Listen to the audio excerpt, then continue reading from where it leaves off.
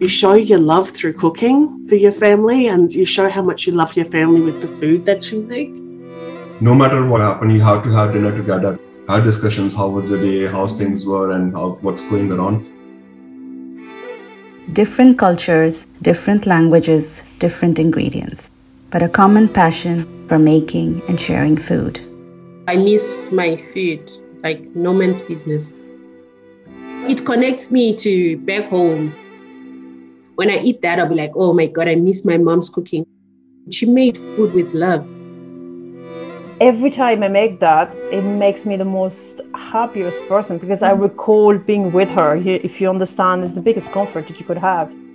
This is Kitchen Stories, a documentary by Good Day Cork to explore what's cooking in the kitchens of a few Corkonians. I'd love to see more Irish food combined together. I think we're getting to the point where we can maybe try and explore a bit more with that. Kitchen Stories, documentary by Good Day Cork, created with support from Mama Bear Foods, Oat to Earth, and Orla McAndrew Catering. I love food. I love food.